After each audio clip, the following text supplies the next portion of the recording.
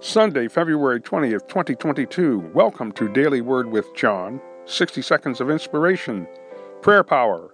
Matthew chapter 7, verses 7 and 8. Ask, and it shall be given unto you.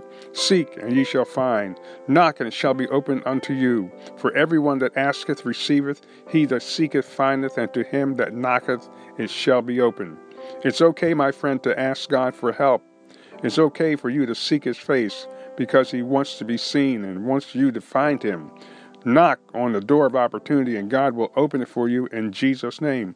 My friend, today is your day of healing, deliverance, and salvation all through the power of prayer. Father, thank you for your anointing. Thank you for Jesus who gave His life. Thank you because we're asking, seeking, and we're receiving according to the Word of God. I ask you right now in Jesus' name to save those that are lost, heal those that are sick, and deliver those that are bound according to the Word of God. We give you glory, honor, and praise in Jesus' name. Amen.